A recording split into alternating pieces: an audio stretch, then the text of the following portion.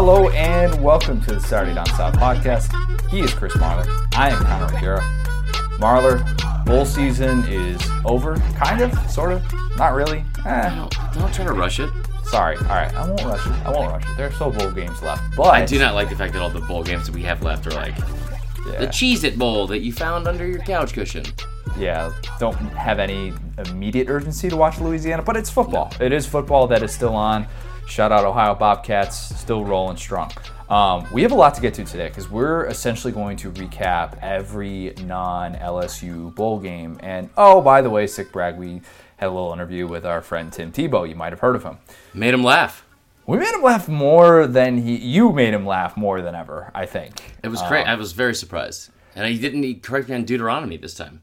He did. I always wonder with a little peel behind the onion here. I always wonder with Tebow, guys like that who do a billion interviews. And Tebow, I mean, let's call it what it is.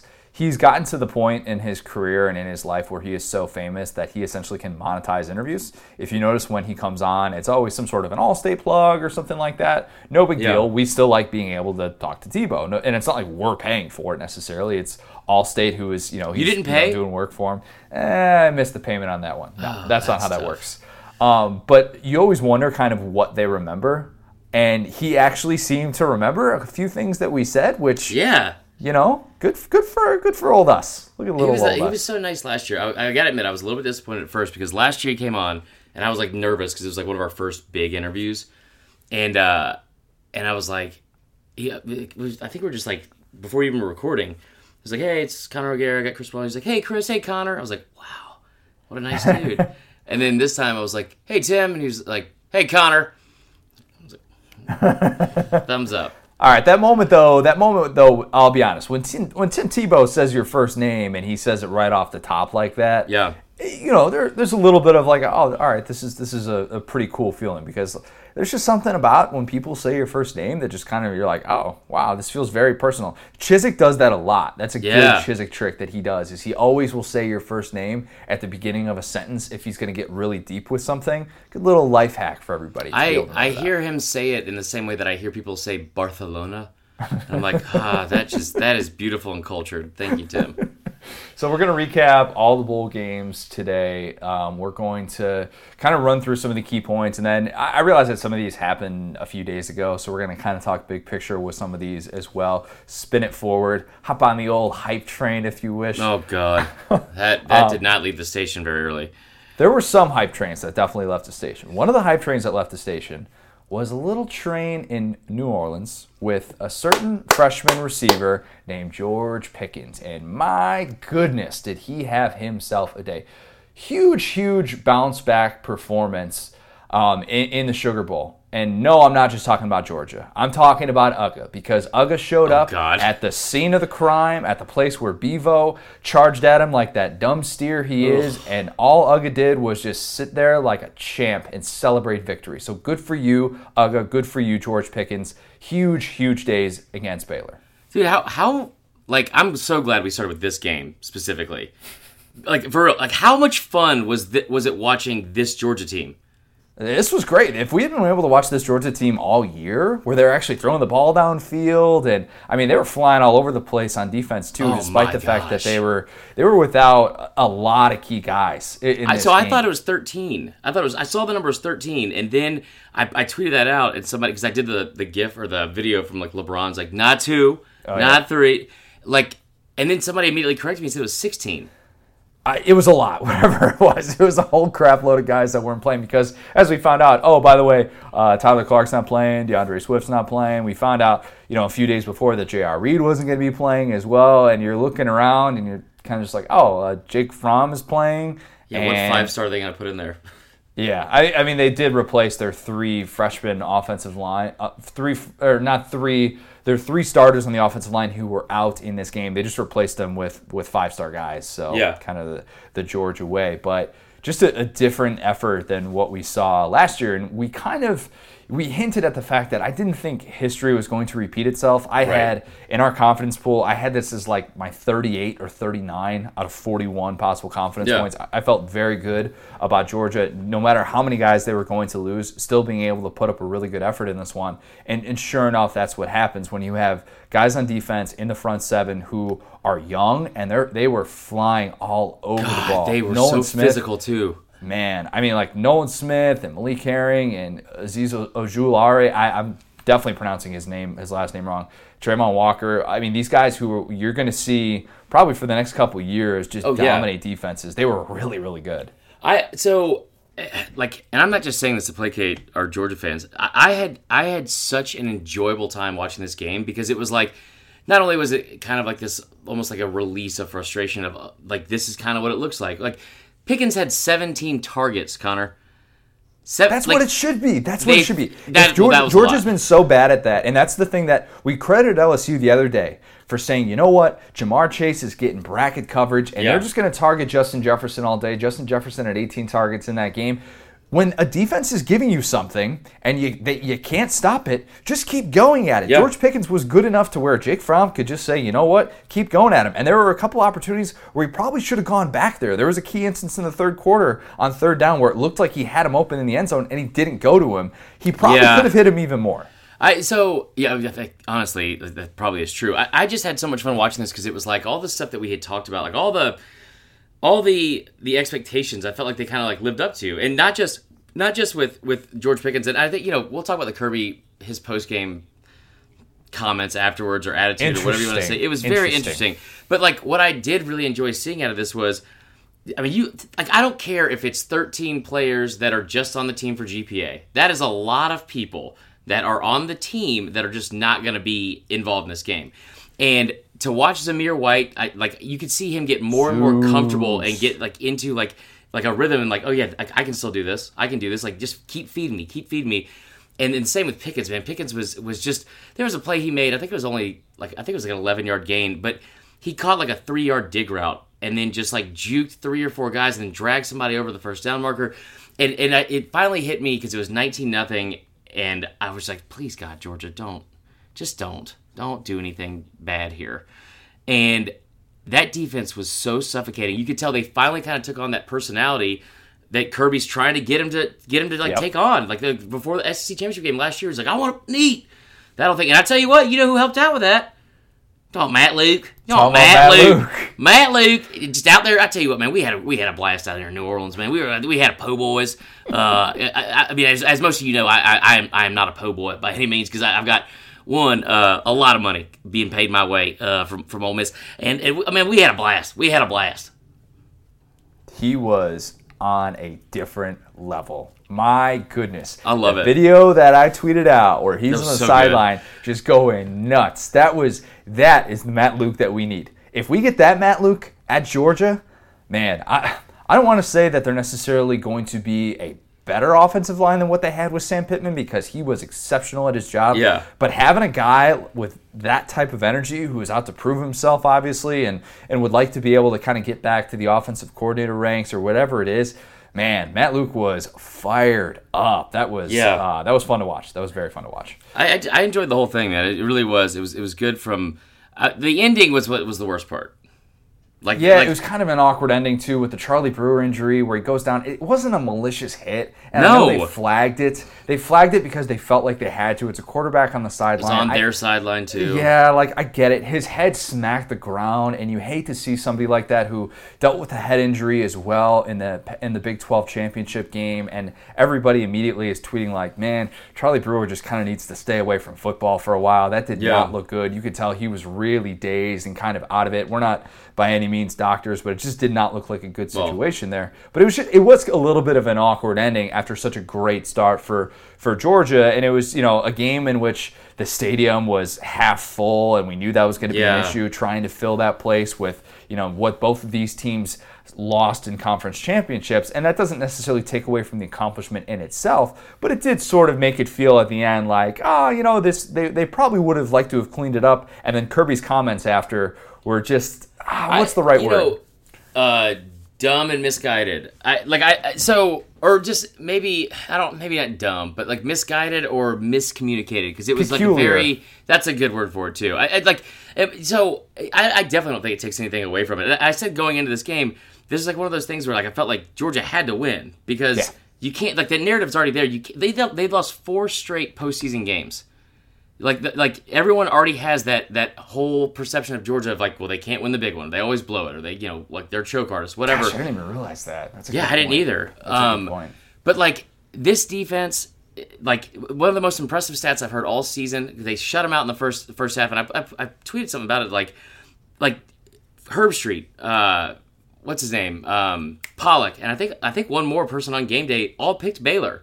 And didn't really say it, and like didn't say it like in much of like an upset. Like Kirk Herbstreit flat out said he thinks Baylor is the better team, and so we obviously found out it was not. But into the first half, this is the second best team from the SEC and the second best team from the Big 12, right? And the second best team from the Big 12, Baylor, hadn't been to the Sugar Bowl since 1957. They have a lot to play for. It'd be the most wins they've ever had in a single season with 11, or maybe it's 12. Georgia, on the other hand, like, you have nothing but disappointment, like, and that bad taste in your mouth from last year. And on top of that, like, you can say, like, we got to circle the wagons, but you're missing all those guys. Like, so for them to come out there and shut them out, it was the 12th shutout in a half of football this season for Georgia. Think about that. 43% of their halves they played, they shut the opponent out. It's the best defense Kirby Smart has had there at Georgia so far. His comments afterwards, talking about this disease of Georgia players thinking that they're better than they are, just kind of a weird move for a winning coach, I'll say that. I mean, I'm sure that there was a lot of this get the monkey off the back, don't have a repeat of last year type stuff. And I understand that coaches in the heat of the moment just kind of spew, and they just kind of, after when the adrenaline's pumping like that, still a little bit of an odd decision to make at that time. I don't know. There's a lot of diseases in Athens, but most of them go away with cream. So I've never heard, like, I was so like taken aback, because it was like, now I don't know if this is something where he's like he's found his group, he's finally gotten through to the team or something. Like, this is his identity with this team. He feels like he has guys who get it and guys who are still a little bit but it's the second time he's made that kind of comment about his current team, like, players. It's always an odd move to do that, to call out your own team like that, especially after a win as well. Yeah. Georgia in this 3-year stretch, though, Kirby Smart, super, super impressive. 36-7, 21-3 in SEC play, 3 SEC East titles, 2 New Year's Six Bowl victories. Very, very good 3-year run that, in my opinion, is better than any 3-year run that Mark Richt had. And I think that there are people who, if they had lost, because he still got to a national championship as well, and that was the thing that Mark Richt 02, 03, 04? Didn't get to a national championship? I don't know. I think that kind of takes the cake at a place like Georgia, where it hasn't happened, obviously, since Herschel Walker. Right. So I think that right now, Georgia, you brought up a great point, and I was asked this on a radio show, too, of like, who needed that win more? Was it Saban or Kirby? I said Kirby, easily. Kirby, the perception, in terms of like their bowl victory, in terms of what it meant, in terms of the offseason narrative. Yeah, exactly. But I thought that was a pretty slam dunk case. So now the question moving forward with Georgia, we're still waiting to find out about a lot of these NFL draft decisions. That's a big, big deal at a place like Georgia. Still have yet to hear about a certain Jake Fromm. I am shocked that this is even a thing. So you think he's coming back no matter what? Yeah, I don't like. Or did he get a grade that was that high? That we don't know. I am interested in what he does, because he was pretty much asked point blank by Holly Rowe after the game, and the answer that he gave was not like it wasn't, what's the best way to put reassuring? This? It wasn't a reassuring, typical Jake Fromm answer. And I don't have the exact words, but Georgia fans who are watching this, maybe they would agree with that sentiment. I don't know if Jake Fromm has his mind made up just yet. He still has another 2.5 weeks before that deadline, January 20th. You never know. You never know with these types of things. If you're thinking, okay, why am I going to come back and run it back with this same offensive coordinator and potentially watch my draft stock fall even more, that gets taken into account. I don't know. I'm not saying definitively that he's going to do either one, but you think it's over and done. He's coming back no matter what. I'm not saying this in a rude way because we've talked about this in the offseason. I think Jake Fromm is a great quarterback. I think he could be a first-round talent. I don't think he had a season that showed me he was a first-round talent. I agree. At all. And I'm not... Listen, people that are NFL scouts and make these picks for like franchises, they know more football better than I do. Right? He might still go first round. And I hope he does because he's a great kid. He's had a great career. I'm just... I didn't see that coming. I didn't think it'd be this. Like, should Fromm stay or go? Like, what? I didn't think that he had that. I don't know. I didn't think he was going to be projected that high. What I will say is this, and I brought this up before early in the season, and I'm just going to stand by it, and I'll let you know now. Georgia is going to win the national championship next year. Oh, next year. Next year they are going to win the national championship. I was on record predicting it for this year. Yeah. So you're gonna take next year. That means I definitely can't predict it. No, absolutely not. I'll quit the podcast if you do. You got to take Bama. But like, they just with everything they have returning and like the amount of talent, like this is just make no mistake about it. He has stockpiled just 5-star after 5-star after 5-star. And one of my buddies, Philip Joyner, he actually tweeted this or posted somewhere on Facebook of like all the players that are still in the program. Like they're losing a lot of good players. Yep. All of the 5-stars that are still in that program and all the ones that are still coming in, it's mind blowing, man. I really think that next year is their year. It'll be very interesting to see and how much that depends and how much that proverbial hype train that I keep bringing up gets rolling if Jake Fromm announces that decision that he is indeed coming back. Another decision that we are waiting to hear. Hold on, real quick. It's going to be a long 2020. You just killed my transition perfectly again. It needs to be said. It's going to be a long 2020 for Georgia fans. Like you can't be mad at me right now and say that I dogged the team because I've already said it. There. Yeah, this is not me hedging, but I'm on the train this year. All right, seamless transition. Another decision. Another certain NFL draft decision that we are waiting on. In fact, when Tua Tagovailoa makes his decision on Monday, we are going to do a post-Monday podcast. We're going to talk about that decision. We're going to talk about some all-decade type stuff. We might do a little bit of national championship preview stuff, but we're still going to have another full podcast before that to be able to preview all of that as well. But that was a very popular topic of conversation on Wednesday in Orlando. I had the privilege of being at the Citrus Bowl, ate so much food. Gosh, I ate a lot of food.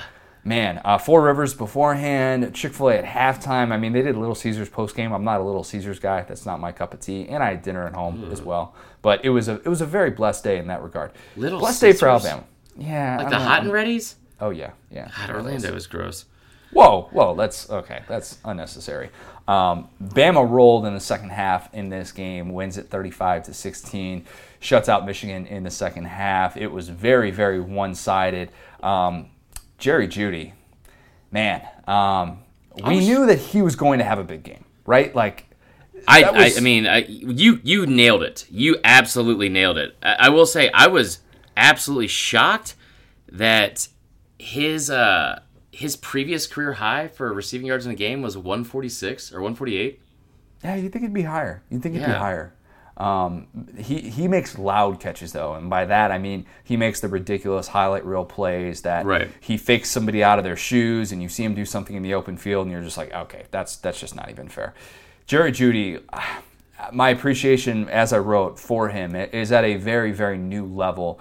The fact that he played in this game, and I think he even got banged up a little bit during this game because there was a key sequence, I think, in the second quarter in which he went out and he came back into this game where a lot of guys in his spot where we expect Jerry Jeudy to be a top 10 pick in the NFL draft. He hasn't announced his decision just yet, but the way that Saban talked about it afterwards, where Saban basically said, like, look, this is why you play in the bowl game, because Jerry Jeudy saw the matchup that he had. He knew that Don Brown was going to put that dumb single high safety there, and sure enough, what do they do on the first play from scrimmage? It was like Steve Sarkisian was listening to the podcast and seeing what everybody else did and seeing that, all you got to do is take one shot downfield because a safety is not going to be able to guard Jerry Jeudy. 85 yards later, touchdown.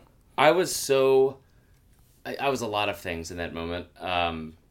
The front door was open because Casey was in the yard, and I scared the bejesus out of our neighbors and their kids learned a lot of new 4-letter words because I was fired up. This was just so. maybe I'm being irrational here, and this is not what it is, but it felt like to me this was such a the perfect example of the arrogance of Michigan and Jim Harbaugh, and just really really overvaluing your talent, your like how good your team is, how good of a coach you are.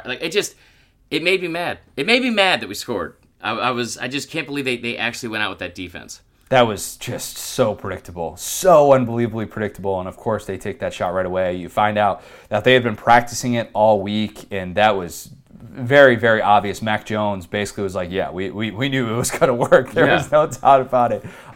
Jerry Jeudy was just so good in that game, and it was a reminder of, I think he is just one of the better Alabama offensive players ever. I think he's one of the best SEC players of this decade. I put him on my all-decade team at that receiver slot as well. And I think that he had a game that just kind of made you realize, like, this guy's just on such a different level. And I don't know if I've really given him enough love. And part of it is because with all that talent around him, it's hard to separate yourself sometimes. Saban talked about that after, about this group is so unique because it really just doesn't have the divas, doesn't have guys who really, and that might come off as a little bit cliche, but you see it. And you see it when all of those guys were playing in that game. I did not expect that. And you criticized me in the beginning. You said, look, there is a good chance that a lot more people than you expect are going to play in this game. And all those receivers were out there, and they all looked really, really good.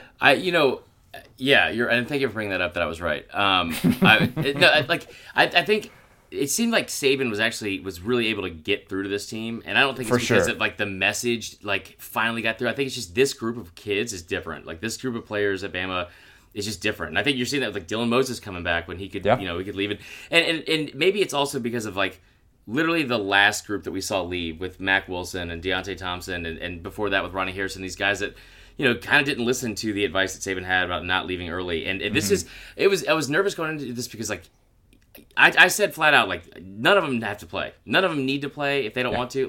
I wouldn't be mad at any of them. But when Saban made the point about if you're not in slotted in the top 15, which I was pretty crushed that Tua was the guy in the top 15, I thought it was going to be Jeudy. This is a chance for you to go out and kind of prove yourself. And there was two guys that I was really hoping might have a chance of coming back, especially Devonta Smith. Devonta Smith and Najee Harris, where there's a lot of rumors saying it's at least 50-50 for both, and Devonta had already come out and kind of hinted at a few things. They both had such good games, showing their value as so much more than their position. Yeah. Devonta Smith on special teams, Devonta Smith as a leader screaming at Slade Bolden because we got a damn penalty on another 12 men on the field for on a punt, but he downed I think he made a big tackle on special teams. He downed a punt inside the 4-yard line. It was he did a lot of stuff that I think will translate well into improving his draft stock. Absolutely, and that was the thing that Saban said, kept harping on afterwards. Just look at what these guys were willing to do. I mean, this was a group of guys that did not necessarily have to come out and look like that, but they wanted to prove something. And this wasn't necessarily the standard that Alabama's used to playing to, but this was still a game that we absolutely wanted to win. Hold on. This is. I want to say one thing about the. Are we moving on to the next game? No, we're not moving on to the next game. There's still a couple things I want to hit on. This what was more impressive and made me feel more proud of this win, I guess, or happy and satisfied with this win. That first half was awful to watch. It was tough to watch. They were defense gashing, was getting run all over, and which was very frustrating because it's you're not used to seeing that. This is the worst rush defense they've had under Saban in the last 11 years. We brought it up before. This is not making an excuse. It was an absolute mash unit out there of people that you're missing 9 starters from the start of the season. You also have there's people in the secondary and D-line that I didn't know. I honestly hadn't heard their name mentioned. And the fact that you're getting pushed around up front in the first half, and it was this is going to be a nightmare scenario if they lose this game to Jim Harbaugh. And then we have to go 9 months hearing about it. The second half that you come out and you shut down the run, right? You give up 286 yards of total offense in the first half. They had the ball for almost 20 full minutes. In the second half, they had 6 total possessions, Connor. 6 possessions. They went punt, punt, punt, punt, INT, INT. And to watch the defense finally stop the run and kind of be out physical people at the line of scrimmage, that thank God. And then Najee Harris basically just plowing his way for that touchdown at the end, which Michigan players might not have liked, and they probably should have stopped it if they didn't like it very much. It's not running up the score if you're running the ball. Like, it's, 12 plays in that last drive, and 11 of them were runs to Najee. Yeah, you can say you got smacked in the face all you want, but your job as a defensive player is just to be able to tackle guys who carry the football, so I don't really know where that's coming from. Interesting dynamic that's probably overlooked in a game like this because Tua is still kind of the big storyline of a game like this. Yeah. It was a very popular topic of conversation. Greg McElroy said on the broadcast that he thinks Tua is coming back. A lot of people are speculating. I heard in the press box, there was somebody next to me. I didn't know exactly who it was, but I knew it was an Alabama media member who said he's about 75% sure that Tua is coming back. Take that for what it is. We're going to find out about this on Monday as he announced. But Mac Jones had an interesting day because we talked about this going in. What Mac Jones is going to be able to do that's different than Bryce Young, that's different than Talia Tagovailoa, that's different than Paul Tyson, is he actually gets this game proof where he got to face two quality defenses to end the season with Auburn and Michigan. And he got to work with Steve Sarkisian and he got to develop a little bit of this rapport. And how much are these games going to give him that edge in that battle? Now, obviously, if Tua comes back, that's all. That discussion is he's got to earn it. He's got to earn it if he comes back.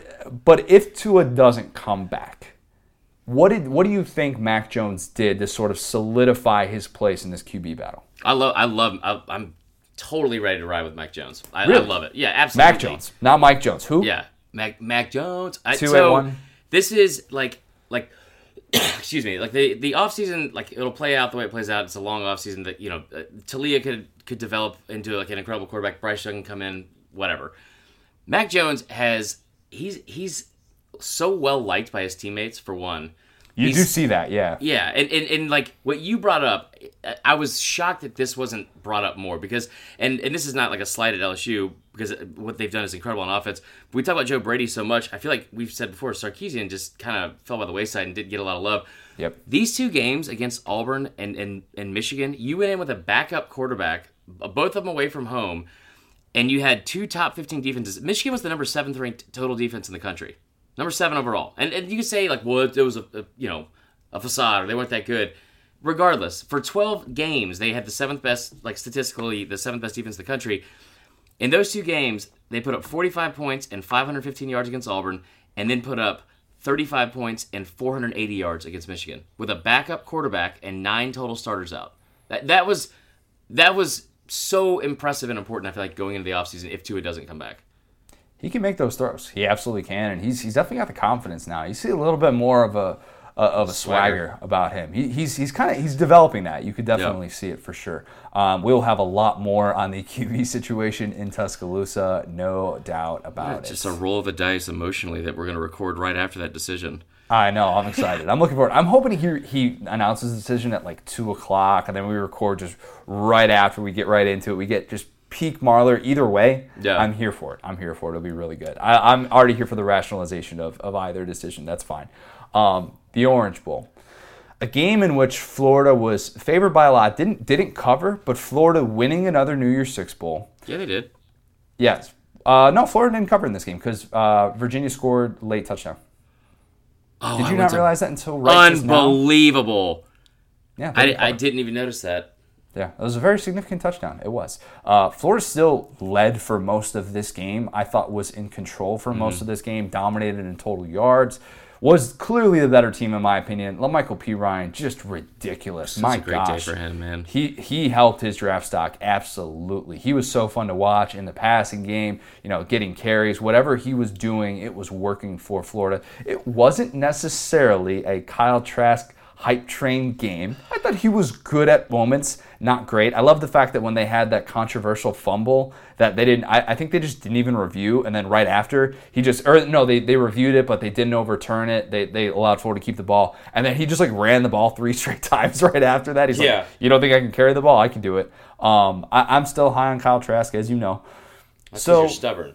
It is. I'm stubborn, but I have changed my thinking on something that I'm going to get to in a minute here.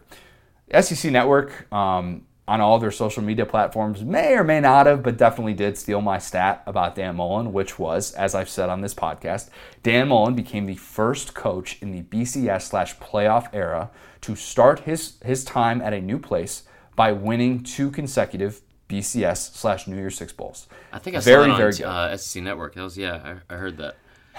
They got so much love for that tweet. And thank you to all the listeners who tagged me in their Instagram posts, tagged me in their tweets, and saying, oh, you better give Connor credit. You know what? Like, I thought about doing something petty and tweeting about it and tweeting about how frustrated. Could you please not? Because they're a pretty big partner for us. I was going to say, you know what? Like, they've been so good to us. We love the people over there at the SEC Network. I'm not going to call them out. They give us a ton of content, so I'm not going to be bitter about it. But I'm just saying, if you saw it from them, you saw it from me. That's all. Sounds like you're not bitter about it. So yeah, what are you doing right now?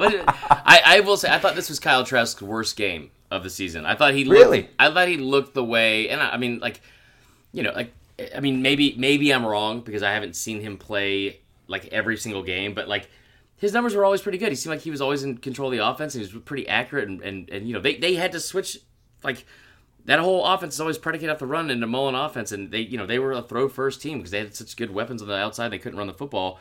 I just thought this game kind of looked like early on how I thought he would have looked like against LSU or against, you know, some of those early games when his first starts. I think that's fair. I don't think he was pinpoint accuracy. I was expecting him to look better in this game. I thought the matchup set up really well for him. That didn't necessarily prove to be the case. Dan Mullen, the stat that I brought up before is part of this argument.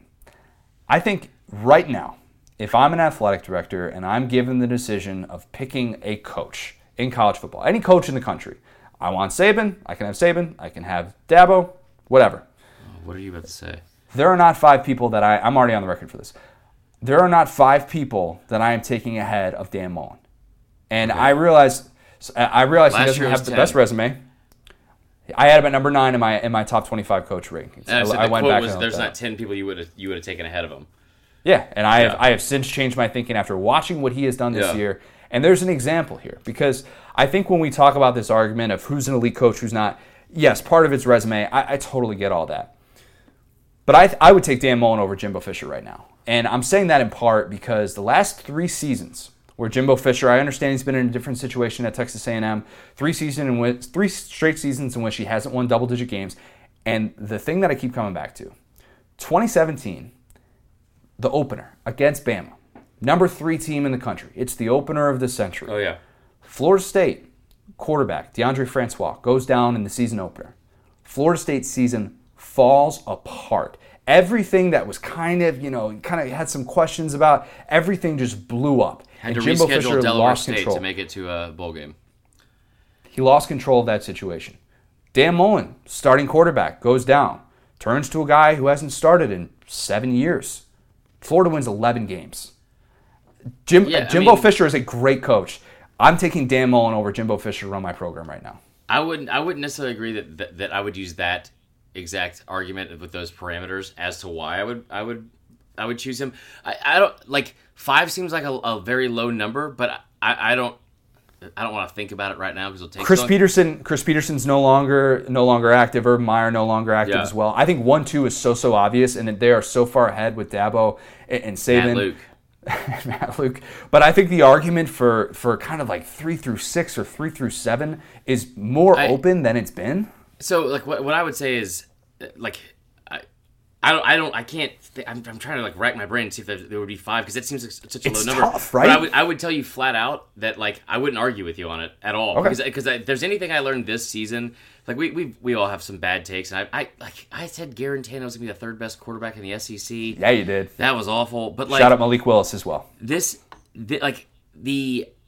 My assessment of Florida and Dan Mullen could not have been more ignorant, wrong, dumb, stupid, whatever you want to say. It was that. He has done such an incredible job in his first 2 years at Florida, and it just blows my mind that he's still catching crap.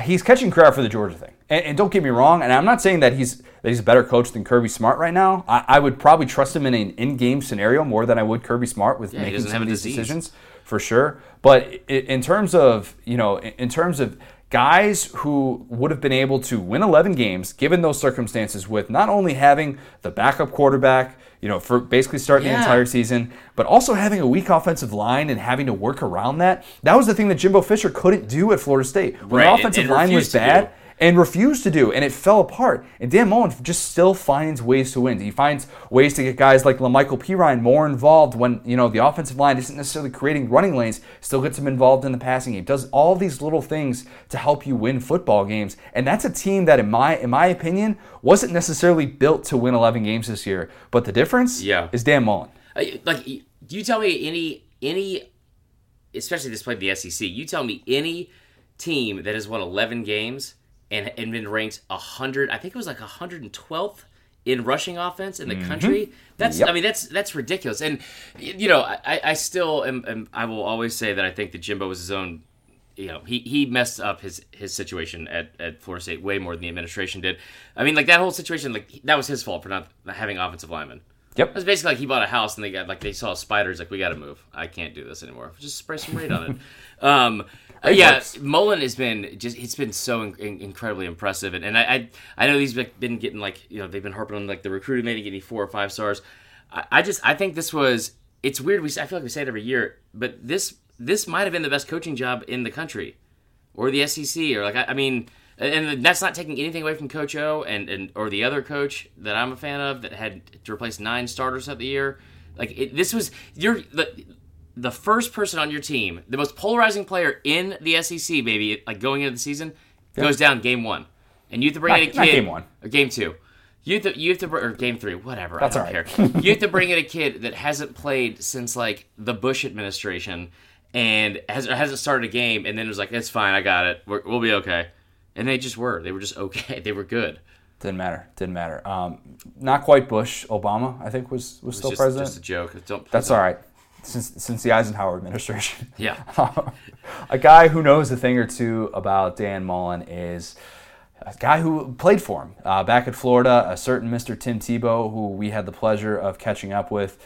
We talked to him before the Sugar Bowl, and as you'll see in the interview, he actually is going to end up looking really smart by what he had to say. But great to catch up with Tim Tebow, so here is our interview with him. We're now excited to be joined by a very special guest, a recurring guest. It is Tim Tebow. Tim, we're roughly 9 hours removed from the end of Florida's win in the Orange Bowl. I've always wanted to know how amped up you get watching your Gators. I imagine it's kind of like the Heisman commercial when you're frustrated to be sitting behind that slow driver. Is that fair?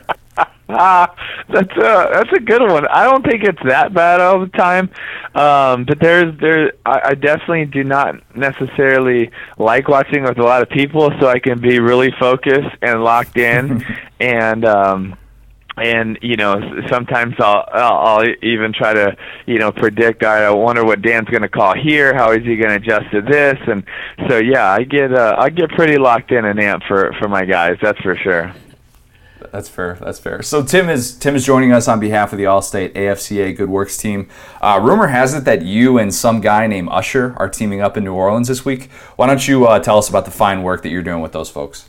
Yeah, we sure are, and the All-State Good Works team is going to be here today with us at the Einstein Charter School, and we're going to be refurbishing a bunch of stuff. I will specifically be working on the weight room, and I'll probably try to get Usher's help with that as well. We're going to redo the whole thing for their team here, and we're going to be redoing the garden, the tennis courts, a bunch of different things, and I love it every year because we get a chance to give back, and that's why all these guys are part of the Good Works team, because they've made such a difference in their community, and I love getting a chance to celebrate them, get to know all of them, but also tell them thank you for the impact that they've made. So Marlar's going to hate me for asking this question, but what is Kyle Trask's potential in Dan Mullen's offense in 2020? Well, I think, that Kyle is someone who's really showed this year that he's poised, he's accurate, he throws with great anticipation, he doesn't seem to get flustered. He is a capable runner. I think they've been in every game, including LSU at LSU this year. And so I think if the whole team's able to rally and fit a few more pieces and replace a couple of the receivers, and they got a lot of them coming back, that they have a chance to be really special. I really think so. I think they'll probably start the year top 10 next year, and have a chance to have a big year. Tim, Florida's almost, it sounds weird saying it, but they've almost quietly won 21 games in the last 2 years. They've lost 3 straight to Georgia, but it seems like the writing's on the wall. Is Florida closing the gap on Georgia in your eyes? Yes, I think so. I don't think there's a big gap there.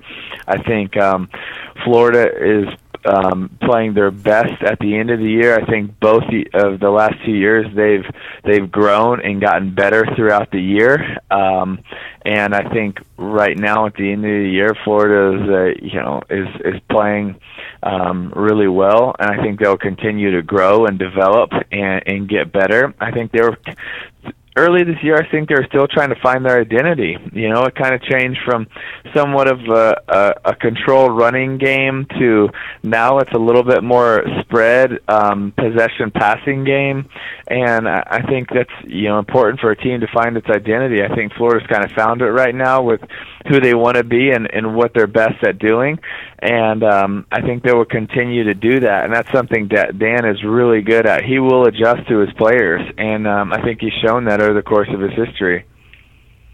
We've seen you come up a lot lately. I feel like whenever we're watching Joe Burrow and some stat comes up that compares his season to the one that you had back in 2007 as one of the best individual seasons we've ever seen in college football.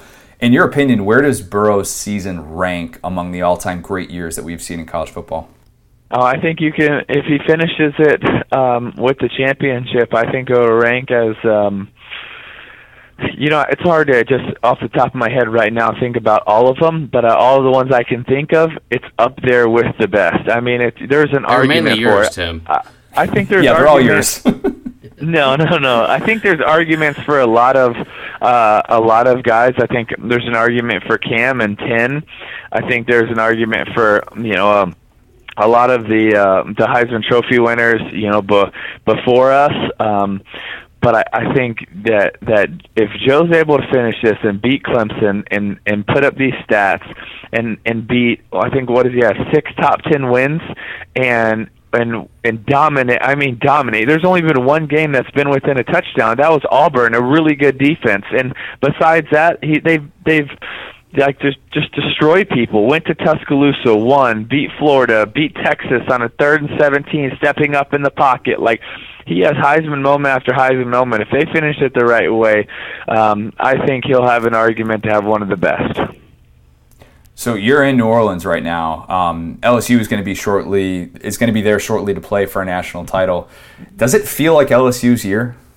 Yes, it does. I mean, it's magical. I said this the other day on the air. I said if they're able to finish this and win it, not only was I saying that about Joe and his season being magical and one of the best ever, but I also feel like that's going to be true about LSU.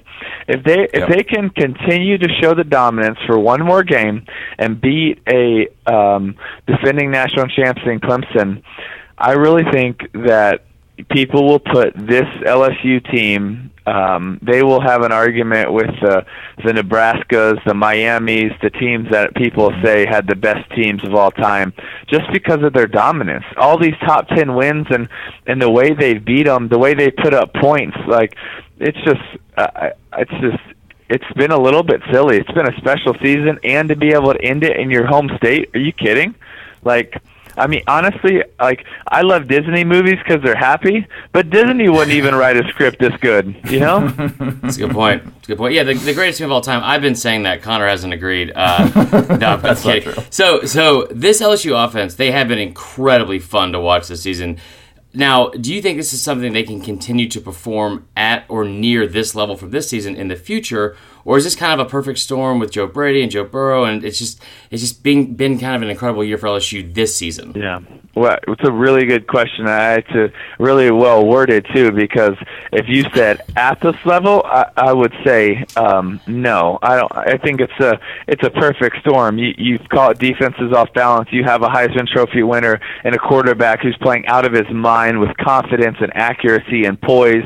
You have a receiving core that 3 of them have a chance to be possible first rounders. You have a very big athletic tight end. You have a running back that may be the most underrated player in the country, and maybe the most underrated player that I've evaluated in my time of doing college football. That's how good I think Clyde Edwards-Helaire is. So, and then a secretly good defense that has played really good when they needed to, and played really good their last 3 games. So I think that all that put together, I just think that it's going to be hard to match. I mean, will they continue to have success? Have they found something special? Absolutely. But at this level, that's really, really hard. So, Tim, this won't come out until after the Georgia game, so we'll get old takes exposed if you're wrong here. You've experienced what it's like to play in a bowl game coming off an SEC championship loss. Sorry for the reminder. We saw how Georgia came out last year. Can you sort of predict the future and tell us how you think this team is going to come out? Yeah, I think they're going to come out with a little bit more juice than last year. There was, I remember hearing grumblings from the locker room for 2 days leading up to last year's game, and it meant everything to Texas, and it meant nothing to Georgia. And I think to Jake and some of the leaders on this team, it will mean more this year, and I think they're going to give a better effort. Do I think that it's going to necessarily be the most inspired effort of all time? Well, no, because I don't think that it's hard to necessarily get up the same way that I think it is for Baylor and playing on such a big game for them to be able to get up. But I do think they're going to put together a much better performance than they did last year.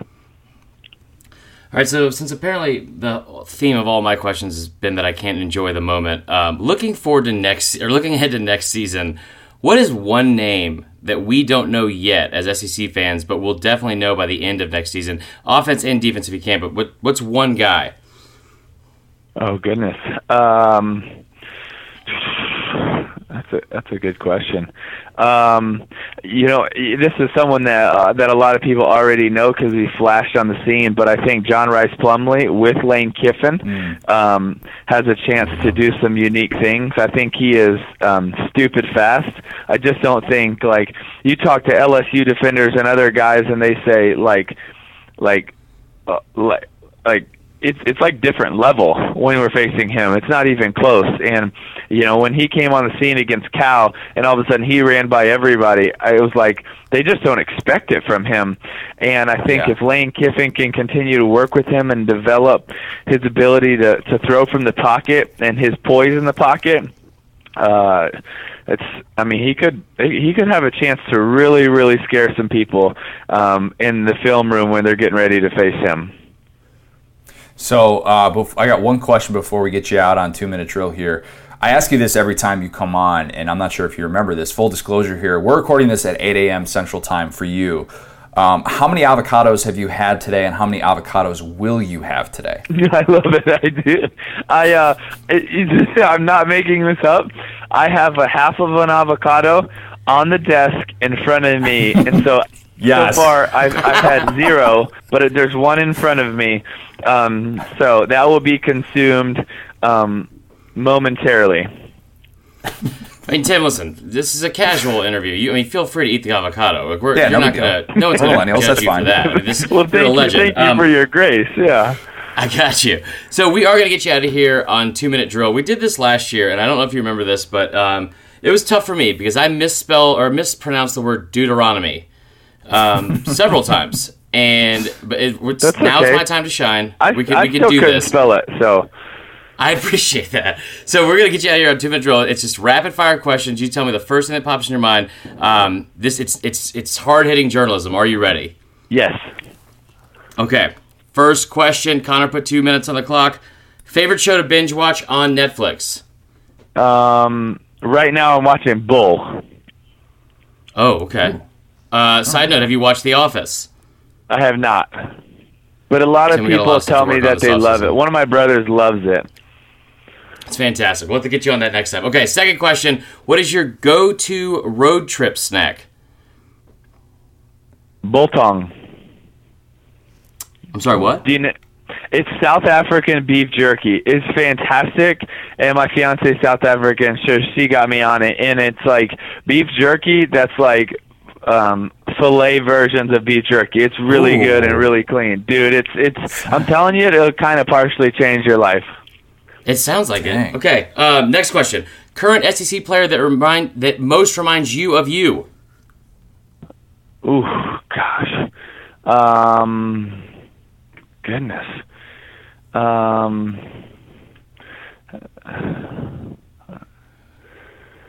that's a good question. I'm on fire today. I don't know if there's anybody necessarily with too much of a similar style. I think I would be a mixture of the lefty. So maybe I would be a mixture of a Bo Nix, John Rice Plumlee, Tua, maybe. The lefty like Tua. Okay, But I like then, that. I like that concoction. a little, maybe a little bit. Maybe the lesser version of all of them. I don't know.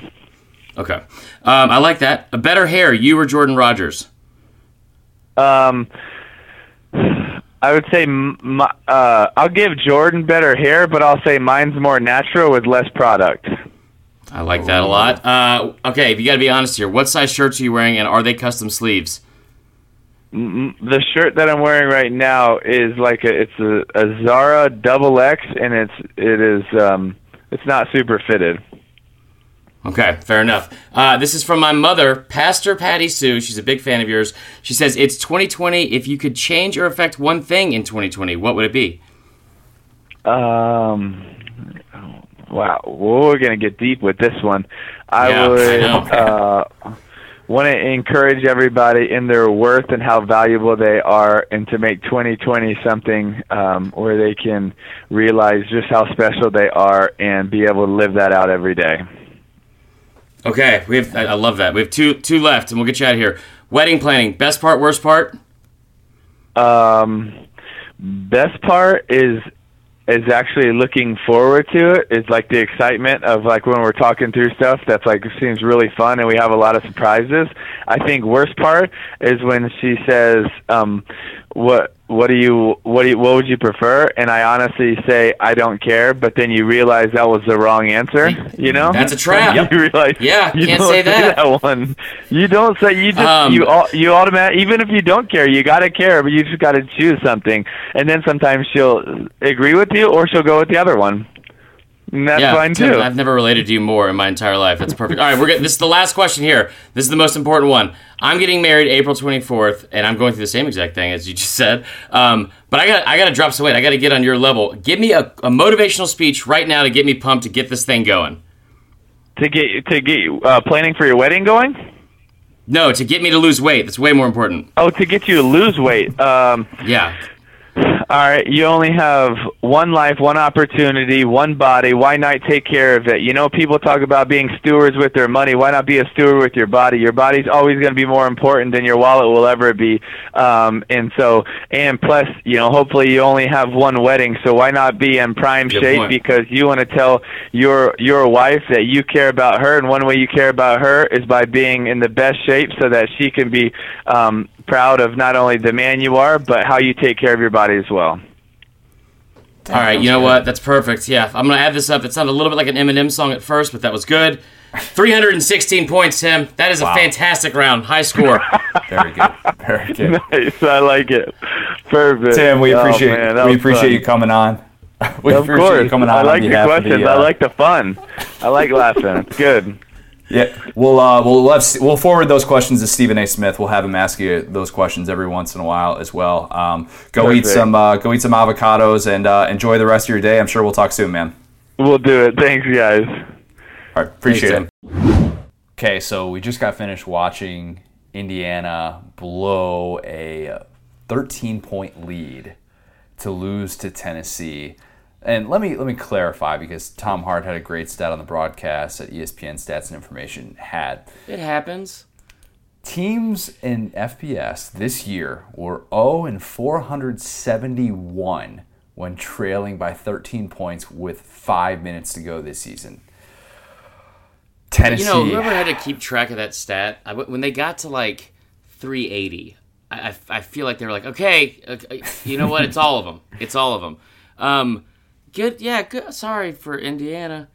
Okay, so I've been getting people that have been tweeting at me. I'm not an Indiana football fan. I graduated from Indiana. What are they tweeting at you? Like they're mad? Like they're they're like my condolences for whatever. I'm like, I don't care. I really don't care. I think I had 34 points on Tennessee in the confidence pool, because this is what Indiana football does. This is what Indiana football does. Year in, year out. Sorry for all of these nice condolences you were getting in your DMs after your team lost, because that's it's what not my always happens to team. me It's too. not my team. I don't have a team. I cannot stress this enough. I have not been an Indiana football fan. I did not grow up an Indiana football fan. I'm not going to pretend to be one. And I'm not just saying this. Hater. I would say this if they won as well. But I was just saying it's nice that people are actually giving you nice sentiments after they thought your team lost, because that's true. That's usually the polar opposite of what I get, or most people get on the internet. So yeah, Indiana football is a different beast, and credit Tennessee, because Indiana was so unprepared for that onside kick. And after that happened, I said to my wife as we were watching the game, when it was 22-9. I said, this is exactly the type of game that Indiana loses. And then everything just happened from that point on. I mean, they honestly could have skipped the first half of that game, because it was not. It played out like the most Big Ten football game ever. Yeah. There were prime numbers at one point. Like the point you brought up, Tennessee had a prime number, and they were also losing by a prime number. And I was like, this is my hell. I can't. Wait, what was the prime number? Big Ten, 13-9. Oh, it was 13-9. Oh, wait, no, was it? No, it was 22-9. You subtract. Never mind. It's the math. Okay, problem. all right, that's fine. Jared Garantano got pulled in this game too, which was such a weird thing. Brian Maurer got put into the game in the third quarter. That was after the pick six, and when the pick six happened, at that point, a lot of people were saying, all right, this just isn't Tennessee's day. And maybe for Jeremy Pruitt, you're thinking you just give the freshman some experience or whatever it is, but it was a weird move, because then immediately after that, Garantano goes back into the game, and he was just on the sideline with a helmet off, so it wasn't like he was going to the bathroom or anything like that. Yeah. He was full-on benched, and then he was put back into this game, and they were able to put this comeback together. Good for that kid who has just stuck through a lot, kind of a fitting way for him to be able to go down, and Juwan Jennings having the near first down on that play where it was initially a really, really bad spot, but good for him to be able to play in the second half of this one. What a weird, wild win that was for Tennessee. So I had one of our listeners, Joe Morrison, he sent something in our group thread, and it was like remedies for insomnia, and it was like prescriptions, and at the bottom he basically photoshopped in the 2020 Gator Bowl, and I was like, oh, this is hilarious. It's so spot on. So I posted it on our social media, and that could not have aged worse. It became a really good game. I don't understand the whole Tennessee, the quarterback thing. Maybe it worked. Maybe it lit a fire under Garantano's ass, and that's why they came back. I don't know. It still doesn't make any. It doesn't make a lot of sense to me. I didn't enjoy that at all. The Tennessee defense, to me, it's just so good. I mean, this unit, which I thought played really, really well in the first half, and they ended up only allowing 15 points in this game to an Indiana offense that had come in averaging over 32 points per game, and because you got to take away the pick six from that. So I thought what Tennessee did defensively is kind of just what they've been doing the entire second half of the year. I think I said this in our bowl preview episode that we did. Tennessee in the second half of games post Georgia was allowing 5 points per second half. That's the sign of a group that adjusts really well. It's got coaches that are able to make those right tweaks in the locker room, and that kind of was what it felt like. And I understand that it looked ugly early on. Indiana had a nice drive coming out of the half, and it looked like this is just more Tennessee frustration. And then they put the clamps down. They got the stops that they needed down the stretch. Credit this young and promising Tennessee defense, which is going to be, I think, really, really good next year, and it's going to be kind of billed as one of the conference's best for sure. So, and I do want to say, and I agree with you on everything you said. I'm just trying to be realistic, and this is not a slight at Tennessee, because this second half of the season has truly been one of the best stories in football. And I feel like we say that about so many things, and maybe it's just because the SEC in general has had so many awesome stories, but like the Lynn Bowden thing, obviously LSU, this second half resurgence from an absolute national brand and power, this has been awesome to watch. Like they've won, 6 out of 7. Like the only loss was to Bama. 6 straight 10 in the season. 6 straight 10 in the season. Right. So in the last 8 games, they won 7 of those 8 games, right? Yeah. And when you look at what they were able to do, you talk about the defense. The defense was giving up only 265 yards a game. Yeah. And I know the schedule gets a little bit easier in the back half for Tennessee, as it does every year. Just that's the nature of how it's set up. But you're right. Indiana has a very good offense. The fact they were able to keep them not in check. They were shut down the entire first half. That was really impressive. I know the Tennessee hype train is going to get rolling because that's the nature of the beast, and when that's just how we are as college football fans. When we see a traditional power, which I would consider Tennessee a traditional power, I think they're fair to. Yeah, they ruined my childhood. Yeah, I think that we as college football fans, when we see them start to win and start to look like their former selves, we say all of a sudden, all right, it's on. They're going to start winning division titles again. I mean, this has been said before in Rocky Top. That's not new necessarily, but let's pump the brakes a little bit because I still think that. Don't even start. You're the leader of most of those hype trains. But no, I'm telling you.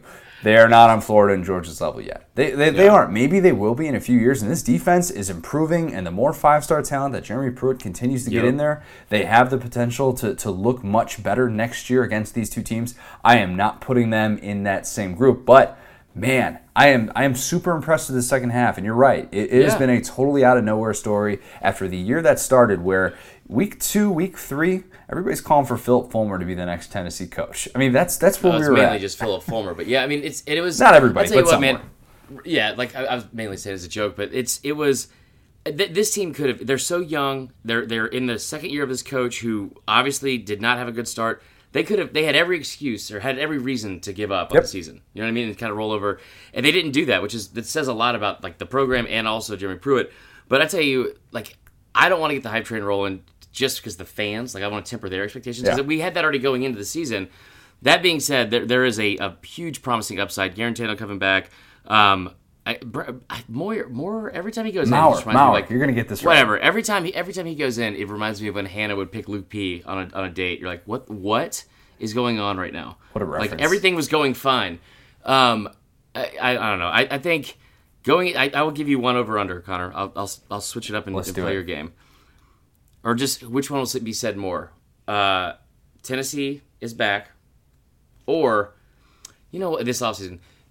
College football is just better when Tennessee is good. I hate it when people say that about any team. I really, really do, because it's like, says who? Says who? There are a lot of people that enjoy watching Texas be awful. There are a lot of people that enjoy watching Notre Dame get trucked. There are people that like Michigan getting to the big stage and then just getting embarrassed. I don't buy the belief when anybody says that, because there are so many people who enjoy in those teams failing, and I think that they have been living good lives for the last few years probably, that I just think that that's ridiculous. But Tennessee, good for that program to be able to end this season like this. If you're Jeremy Pruitt, this is exactly the kind of momentum that you were hoping for. When the idea for me at one time of Tennessee even getting to 6 wins in the regular season was so far out there. We did. I said point blank, Tennessee's not going to a bowl game. They proved me wrong. I'm sure they proved a lot of other people wrong as well. Tip of the cap to the job that they were able to do. And I will say this, this is not, all jokes aside, shout out to that fan base, man. They showed up in full force, and that was awesome to watch. And regardless of rivalries and that kind of stuff, it was cool to see that fan base get rewarded again. Absolutely, very, very cool. We're gonna have probably some interesting offseason storylines, I think, with Tennessee for sure. So I know you've probably heard me say this a lot before, but if you, for whatever reason, have not gone to the Saturday Down South podcast Facebook group and followed along with all the fun, you're missing out. I'm just going to say it, you're missing out. You should definitely go do that. It is a private group, but all you have to do is answer 3 questions. Basically, just kind of make sure that you're not a bot or whatever. But you should definitely go do that. We're having a lot of fun on our Facebook group, which is up over 4,000 people over there. You're definitely going to want to follow along. We got great memes. We're going to have great articles that are posted as well. It's kind of a one-stop shop for all things college football. And even if you're not necessarily a fan of the SEC, I think that there is a lot of great stuff that you're going to be interested in. Just because the season is ending doesn't mean that we here at SDS are all of a sudden going to stop cranking out content. That is what we do. So make sure that you go like our Facebook page, Saturday Down South Podcast on Facebook. Follow along for all the fun. All right, back to the podcast. Unfortunately, because Auburn lost the Outback Bowl, we do not get Bloomin' Onion, and that is just all sorts of upsetting. Have you ever done that, by the way? The post Outback Bowl free appetizer? No, Connor, I have not. What are they, like $8? I think Blue Onion's a little bit more. I think it might be a little bit more. But I did it a few years ago with Dustin Schutte when he was living down in Orlando. Yeah. And we enjoyed the crap out of a Bloomin' Onion. It was actually after good. It was after Florida beat the snot out of Iowa, and Jim McElwain's like, yeah, how do you like me now? So Outback is like, I feel like they're a very trusting restaurant because they just hand you that weird loaf of bread with a knife and they're like, go at it. It's so good. And the butter is just like nice and soft. Let's talk about something else that's good, and that is New Gus. The Outback Bowl. The Outback Bowl was very entertaining from what I was able to follow. Now, it was going on at the same time as the Citrus Bowl, so everybody's kind of keeping tabs on that as well. So New Gus, obviously distracted by Tampa strip clubs and Hooters. Don't think we can necessarily blame him for that loss. In all seriousness, nobody was distracted in that game. Auburn's defensive line was there and playing. I don't necessarily count Nick Coe as a key player. Sorry. But Derek Brown, Marlon Davidson were still there. Minnesota won the battle in the trenches, and they made the ridiculous plays. I was very, very wrong about this game. I thought it was a great matchup for Auburn. I thought Auburn was going to win this game by 3 touchdowns. But the one thing I did say that was right was that Minnesota was going to make a few plays. Their pass catchers in this game are going to make a few plays that are just going to make you go, wow, these guys are special. That Tyler Johnson catch was something. Dude, the tight end on 4th and 1 on the play action pass. Huge, yeah. So admittedly, I didn't get to see all of this game because it was on because these people are idiots and don't like happiness, I guess. It's the hangover thing. Regardless, it's wrong, and I'm over it. And so, I was literally, since I don't have the 2 TV set up, I was like squatted down in the dining room where I could see the Bama game in the living room, and then would peek around the corner of the office to see the Auburn game. It sounded pretty athletic of you. Yeah, I mean, I'm very sore, but no, so admittedly, I lost a lot of money on this for this Auburn game because I was dead set. I read a stat right beforehand. I didn't know that Minnesota 6 of their 7 wins in the Big 12 Big 10 came against backup quarterbacks. Yeah, that was a storyline throughout the year, but yeah.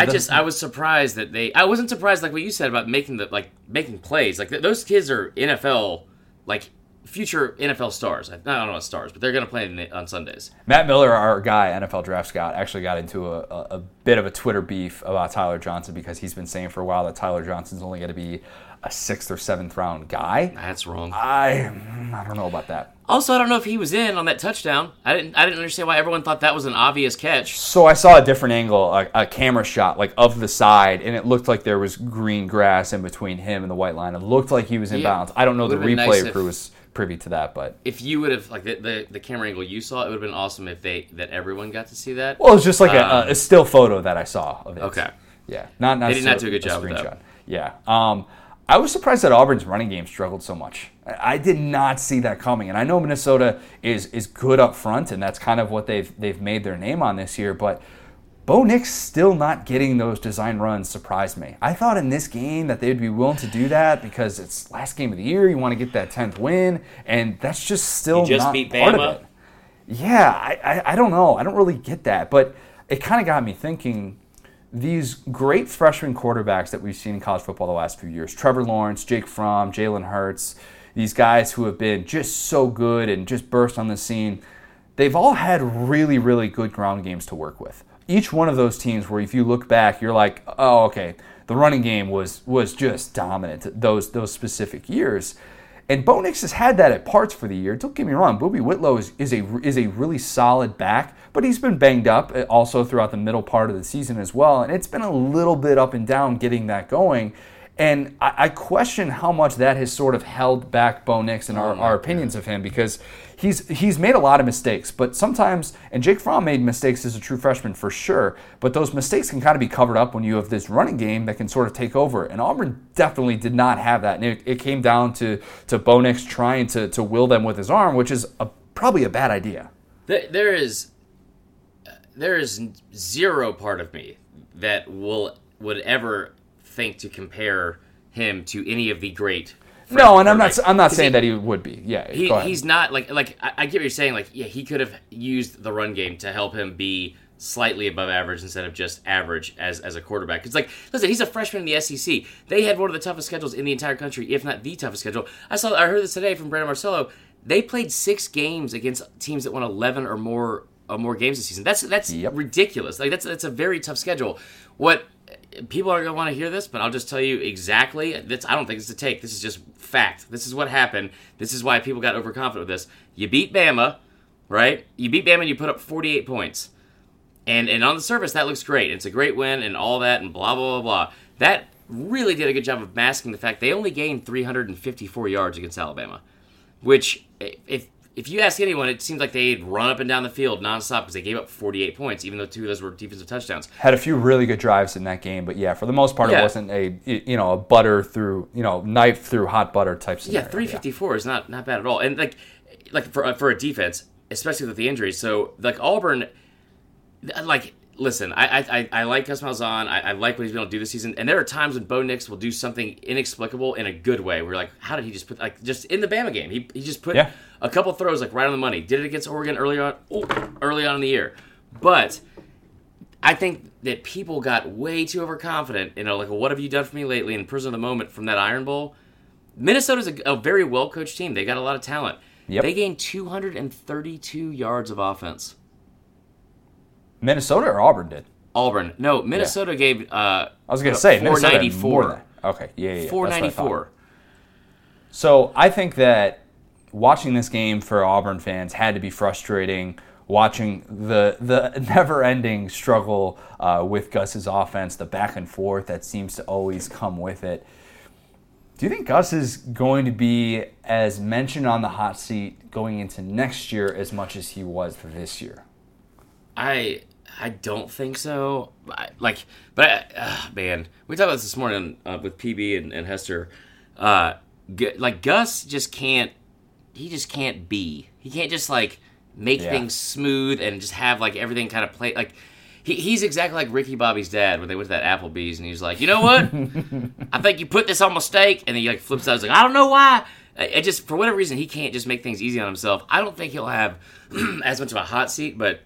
It's amazing to me how quickly the celebration of that Iron Bowl turned into people being upset again about the loss in a bowl game that really, I don't think, it's not that bad of a loss. It's a good team. It's a good Minnesota team. Definitely thought Auburn was going to win that game. Surprised that they didn't. I think maybe they would have had a little bit better of a chance, and Auburn fans earmuff it right now because you're not going to like this. If George Pickens were on those Auburn sidelines, Yeah, it's a weird hypothetical to bring up. But I will say that, Bo Nix, his inconsistency, that is what's driving the Gus bus right now. And they are going to go as he goes. And I'm not saying this in a rude way, Auburn fans, but that D-line ain't coming back next year. I know it. Yeah, it'll be interesting to see the way that this identity of Auburn takes shape, I think, in 2020 and what the narrative surrounding Gus Malzahn is going to be. It'd be weird if he wasn't on the hot seat, right? I feel like we just kind of... He's got to be grandfathered in. He's got to be grandfathered into the hot seat list every single year. He's 0-5. Yeah, it's like a corner booth. Yeah. He's 0-5 in New Year's Day bowl games, or bowl games played on New Year's Day or after while at Auburn. That's not good. Not great. The Belk Bowl. Kentucky. God, this is the best. Virginia Tech. Half serious question. Can we adopt Lynn Bowden as a podcast? You've sent a lot of texts that I know are jokes. That I didn't take that one as a joke. I was like, I'll look into it. I'm not fit to be a parent right now, but I love Lynn Bowden. So, look, we understand. He punched a guy. Bad look. Bad look for our future adopted son. We could teach him about nonviolence. We're not necessarily guys who are involved in that anymore, at least on your end. I don't know. I can't speak. It just depends on how bad traffic is. Remember how we asked Lynn Bowden how he was going to score a walk-off touchdown, or how he wanted to score a walk-off touchdown in the Belk Bowl? A floater touch pass was not one of them, but that is ultimately what happened. And what a moment for Kentucky to be able to win that game in that fashion. The Bud Foster swan song was nowhere to be had. All Lynn Bowden did was just dominate that defense. In the second half, some of the plays that he made in that game where, there are moments that are frustrating, and Kentucky fans got to be thinking, man, remember when we had a quarterback who could throw and how nice that was? Some of these third and longs where you're just like, we don't even have a prayer on this one. But there are just some things that he does. Like when? Like when. The long touchdown run that he had was incredible. But you look at his numbers after, and you're like, oh my gosh, he had 34 carries. He set up all-time SEC bowl, or I think it's all-time quarterback rushing yards. I mean, I feel like it's the same thing we've said every single week, where I've kind of doubted them, and then I don't understand how they could they just run the football 82% of their plays. They tell you what they're going to do. And I tell you, in most cases, they do that when they line up on the field on Saturday. In this case, they got into a fight at a damn NASCAR Hall of Fame event for some reason, which was super weird and awkward. And then I think there were several comments made about Bowden when he met with ESPN media, he was predominantly talking about that and not the game, which I that probably wasn't a good look. They didn't seem like it was a very good look in their eyes. I think that's who he is, man. That's who Kentucky is. Yes, exactly. Let's go out. Let's go outside. I'm gonna roll up my sleeves and I'm gonna punch you in the jaw, and then you're probably gonna hit me. They do not back down from anyone, and it's incredible to think that he went 6-2 as a starter. Mark Stoops, the post-game quote that we saw, that, and I'm not a big fan when players have the Instagram Live going in the post-game, and it's I think those moments should be reserved for the players, but you hear Mark Stoops say, we don't take blank from anybody. Love it. And that is Kentucky's brand of football, and what they have established with a win like that after Virginia Tech is calling them out before the game. They're saying that they're soft. For them, that was such a dumb move, and our guy Tom Hart tweeted about this. Calling out Lynn Bowden before a game? Why in the world would you do that? Because that guy played with a chip on his shoulder, and he was going to have to be dragged off of that field. Yep. There was no way that he was going to go out of that game with a loss. There just wasn't. No, it really was. It was awesome to watch the game take shape, because you could just see they were down early. It didn't look great. It didn't look great. Defense was struggling. Defense was struggling, and which was kind of a surprise, but.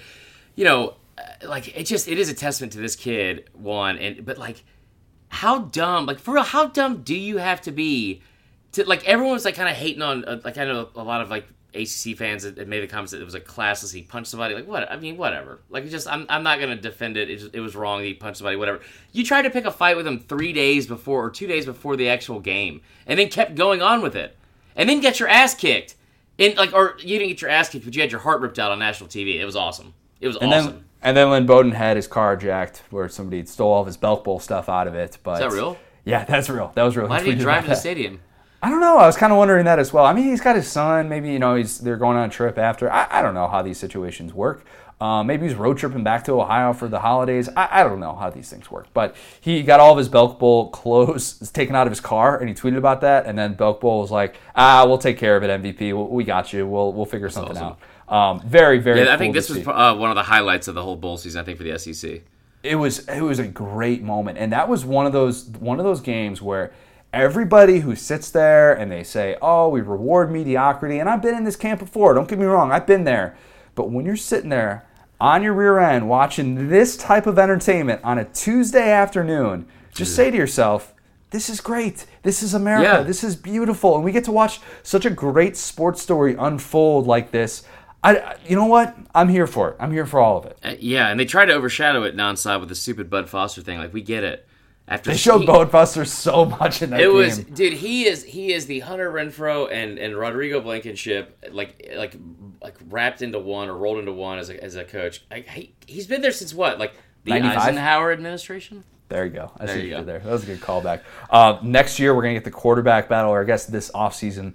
Very interesting quarterback battle. Maybe with the exception of Alabama, and I haven't done a real deep dive on this yet. The most interesting quarterback battle in the SEC, neighbor Terry Wilson against Joey Gatewood. Oh, yeah, okay. I want to see how that plays out. I think we've been talking about Gatewood a lot. I am excited to see how Terry Wilson bounces back. Thought he was going to be somebody who was going to have a really big year too. I'm interested just to see kind of how that dynamic plays out and what Kentucky is going to possibly, like what the narrative about Kentucky is going to be this year, because Mark Stoops proved a lot of people wrong, in my opinion, this season. Okay, a game that was just far less pretty. Far less pretty. The single ugliest game for an SEC team in bowl season was Mississippi State Louisville, and for a couple of reasons. So, Mississippi State looked good early and was up 14-0, and you're kind of wondering, like, all right, a little bit of an us against the world type deal. They were without so many key guys. I mean, Cam Dantzler wasn't playing in this game. Garrett Schrader, we know, got into the post-practice altercation with Willie Gay. We know that Errol Thompson wasn't going to be playing in this game as well. Darrell Williams gets hurt in pregame warmups or whatever it was. Kylan Hill goes down on the first play of the game and was banged up for the rest of the game. And you're just like, wait, is Mississippi State going to win? And then the wheels came off, and they allowed 31 straight points. None of that matters because you were going up against, like, unequivocally the worst rush defense you have faced all season long. They had literally given up 512 yards rushing and 12.6 or 12.7 yards a carry to Kentucky. And I'm not taking anything away from Lynn Bowden. That style of like rushing offense that Kentucky was running is not as complex as what you got, and like it should not be as effective as what you're running. And you know what? I'm gonna call out your boy because at this point he needs it. That's fair. It's inexplicable that you like. How are you this bad with extra time to prepare? You're 0-5 when you have a bye week or a bowl week to prepare for this game, and this time you're going up against inferior competition. It wasn't like last year where they had like.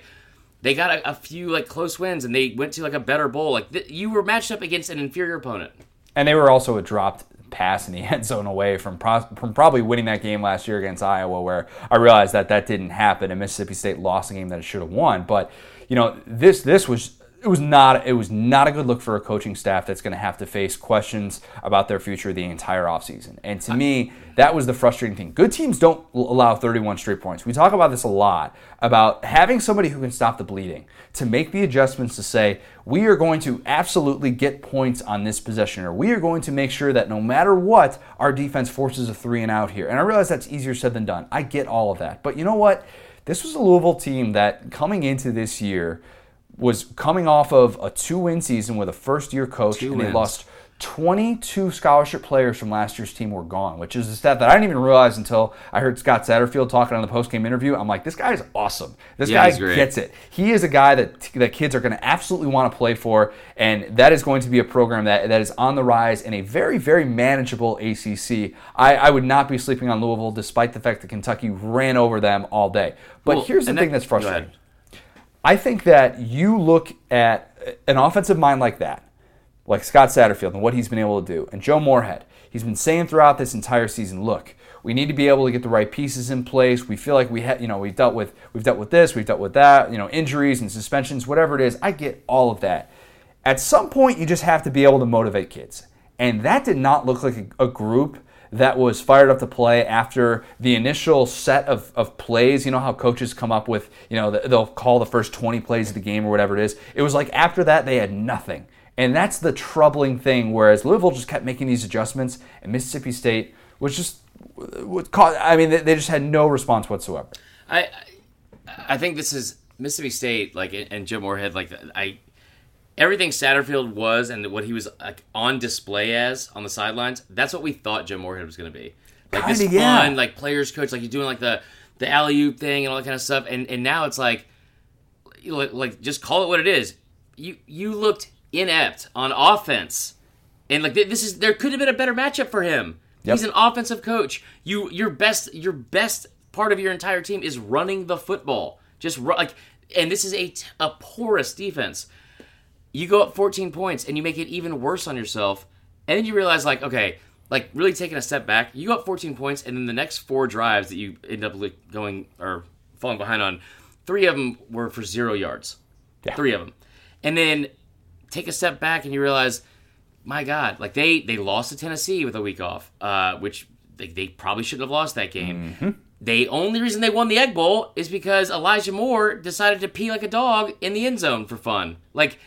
This is not a good team, and the fact that your quarterback got into a fight with one of your defensive starters, I know that that dynamic won't be as a distraction, I guess, next season. But things are not going well in Starkville. No, I wrote, and that's a good point too. Like, if you have a team that is buying into your vision in bowl season, you don't have a story like that come out, and that never sees the light of day. That is more the product of a team that is coming apart at the seams. Yes. And I'm not trying to blow this out of proportion or saying that Joe Moorhead has absolutely lost the faith of that team necessarily. I know players like him a lot, and he is liked internally a lot more than he is externally right now. I totally get all of that. But this was just the exact opposite performance of what he needed going into this very pivotal season, obviously, for his future. I know I'm a Moorhead guy, and he is somebody who's been very, very good to us, and I've gone to bat for him before, but I'm not going to hide from it. Yeah. This was bad. This was really, really bad. A team that played better than I thought it would. I'm going to give A&M some credit here. Aggies win the Texas Bowl, a game that was played a while. It feels like a long time ago after all the football that we've watched the last week or so. Ellie's parents are still in town, so it was like 3 weeks ago. A lifetime ago. A&M did what I thought that they couldn't do, which was rally back against a decent team. Fall behind early against Oklahoma State, and Kellen Mond's legs were the difference in that game. You got a little reminder with that long touchdown run. They ran the football pretty well, and they pretty much decided, you know what? Doesn't really matter. We don't care about balance at this point. Jimbo Fisher's system is predicated on balance, and they just said, you know what? We're going to do whatever it takes to win. We think Oklahoma State can't stop our ground game. It worked. Yeah, this was so like as a fan before I got this job, I was never big for pulling for the SEC because it doesn't help my team. So why would I, want all these successes for like the other teams? Now, with this job, I've really grown to love the conference and all these different fans. I was so nervous for this game because there's the first SEC bowl game, for one. Yep. And you're going up against a Big 12 team. A&M has been all we've talked about all season is they lost to these great teams. They don't have a win on their resume that's impressive at all. They go down 14-0. This was awesome to see. This was awesome to watch this team kind of come back. Mon looked like crap through the air. That was pretty tough. Chuba Hubbard is as advertised. That kid is a stud, man. I didn't realize he was that fast either. So that was fun to watch. Yeah. But it was cool to see the one part of that offense that we didn't think was going to really be, I don't say be allowed to be a factor, but wouldn't be a factor. That was the difference maker. And I think I said it as soon as the game ended, I can't wait to see what this team looks like next year because they were so young and they returned so much talent. It's going to be interesting. They don't return Courtney Davis, who we find out the go-to receiver for Kellen Mond. He is off to the NFL. Don't blame him. He certainly has the frame to be able to succeed, I think, at the next level. He'll be an interesting kind of maybe a day two guy potentially. But one of Kellen Mond's favorite targets is off to the NFL. But it's going to be a very popular topic of conversation this offseason, and maybe more so because we've been waiting for Jimbo to feel like he really has the horses to compete. And now that he has a couple of these recruiting classes under his belt, and he's got a lot of returning experience, we feel like now is going to be the time. And I have a couple of points that I want to hit on here, and it hits on both sides. One is the negative. And I didn't realize this. We've talked about it, but I didn't go and dig into it until I wanted to bring it up here. Yeah. A&M, in those 5 losses that they had this year, where we talk about, they played really good teams. I mean, 5 teams, I think, that are currently in the top, 13 or 14, whatever. Top 3. The lowest. Auburn is the lowest ranked of the 5 losses that they had. They played 300 minutes of football against those teams, right? A&M led for 7 minutes and 42 seconds of against those Bama. 300 minutes. A lot of which was against Bama. I'm not saying that that's necessarily indicative of how exactly they're going to perform in 2020, but that's a tough stat for me to wrap my head around and say automatically this team is going to be on that next level with these elite teams. Now, having said that, went ahead and looked at their schedule for 2020.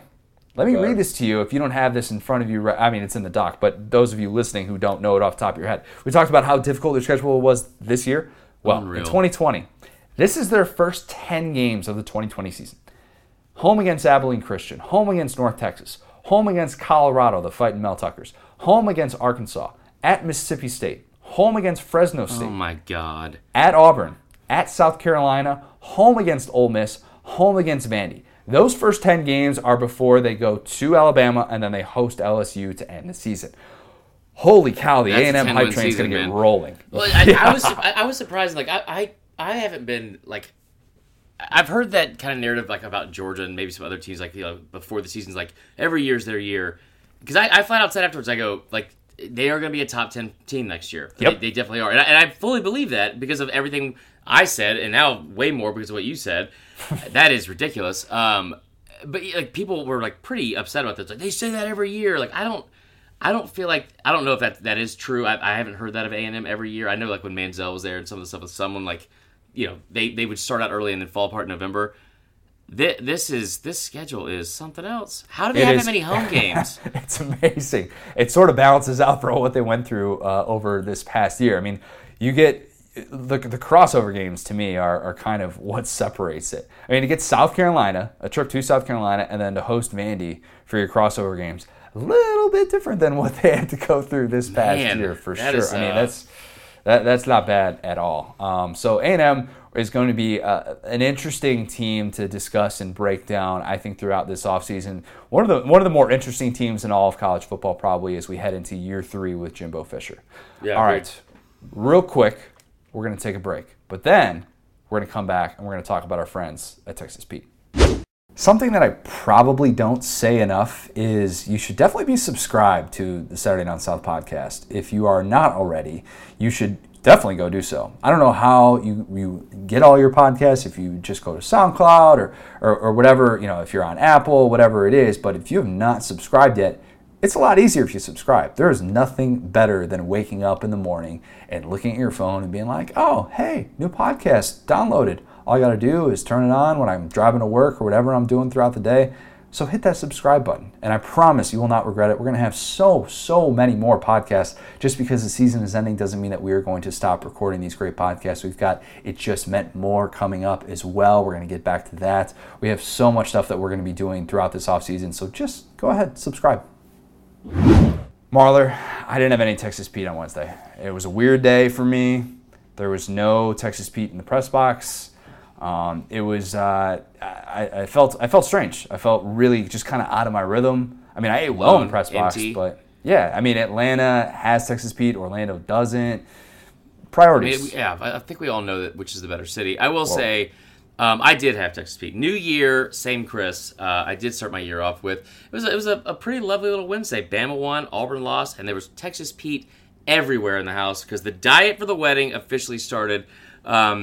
Which, I'm not thrilled about committing to, not like whatever portion control is. I didn't think that was a real thing because I haven't practiced it ever before. Regardless, I do have one partner in crime with me to help me along this journey, and it's not Allie. It is Texas Pete. It is, and honestly, if I could marry Texas Pete, I probably would. You guys know that. I love it. We put it on everything. We have only a few more games in the rest of the college football season. So that means we only have a few more tailgates. So make sure you get out, get some Texas Pete hot sauce, Texas Pete wing sauce, Texas Pete dust, and end this season the right way. Okay, get some blood. I mean, I'm sure LSU fans haven't stopped drinking since the Peach Bowl because you don't want to lose that buzz. I mean, so put it in your Bloody Marys, all the above. Make sure you send us some pictures with the hashtag sauce like you mean it, and go out and get some Texas Pete today. The only way I drink a Bloody Mary is if somebody just doused it in mostly Texas Pete.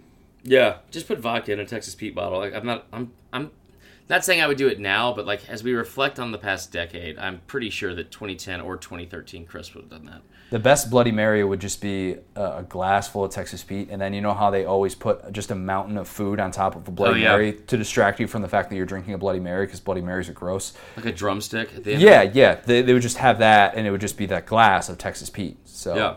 I don't need told you alcohol. before, like the job I had in Columbia, South Carolina, that's like my favorite and only part I liked about working on Sundays was the Bloody Mary bar because I would just steal all the shrimp and the bacon and the olives. It was fantastic. Anyway, moving on from my pleasant memories, we're gonna get to the fourth and wrong. It is we do it every single week. You guys came through in the clutch because we posted these late last night on New Year's Day. Fourth and wrong, we have 5 questions this week, non-football related. Let's start with Michael Simmons, who said, what natural disaster do you fear the most and why? And which one concerns you the least and why? It's a great question. I've thought about this a lot. I think as somebody who lives in Florida, the obvious answer is to say I fear hurricanes the most because that is what I deal with the most. I'm not as concerned because we're pretty far inland. If I lived on the coast, yes, absolutely, no doubt about it.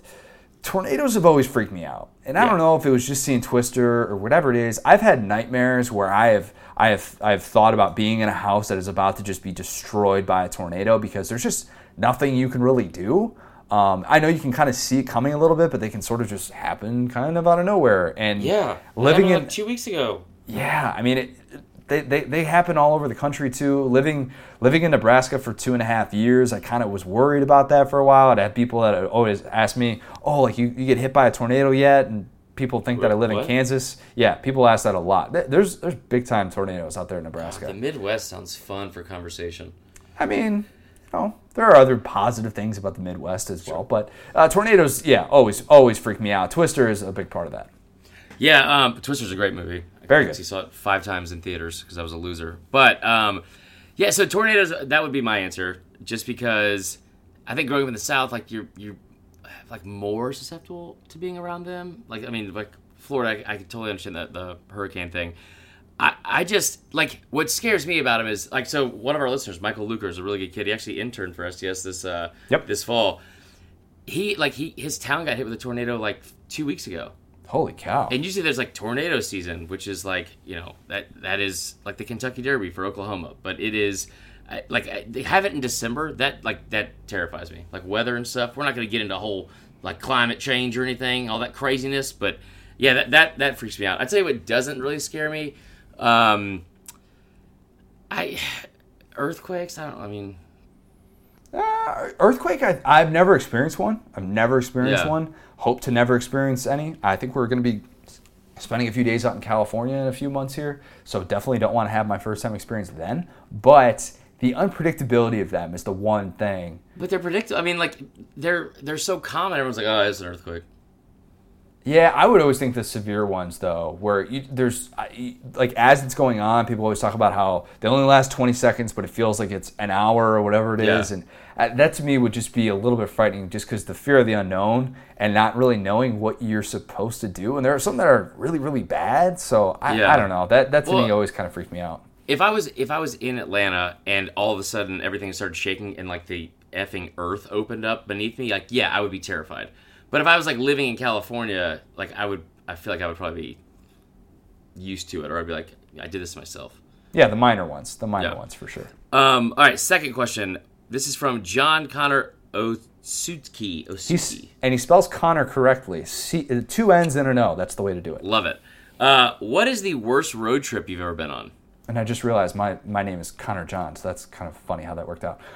The worst road trip that I've ever been on, I love this job, don't get me wrong, and I love living where I do, but it was clearly driving a U-Haul and towing my truck, my 98 Toyota Corolla from Nebraska to Orlando. A 3-day trip that took me upwards of like 28 hours by myself the entire time, basically taking everything that we owned. It was not fun. Driving down the hills in Tennessee and going through Nashville in the middle of the day. Oh my gosh, I was terrified. I would see people like U-Hauls on the side of the road and they had some sort of issue or the tow fell off, whatever it was, and I would think, oh, that's going to be me in about 5 minutes. Yeah, it's going to happen. That constant fear, it was...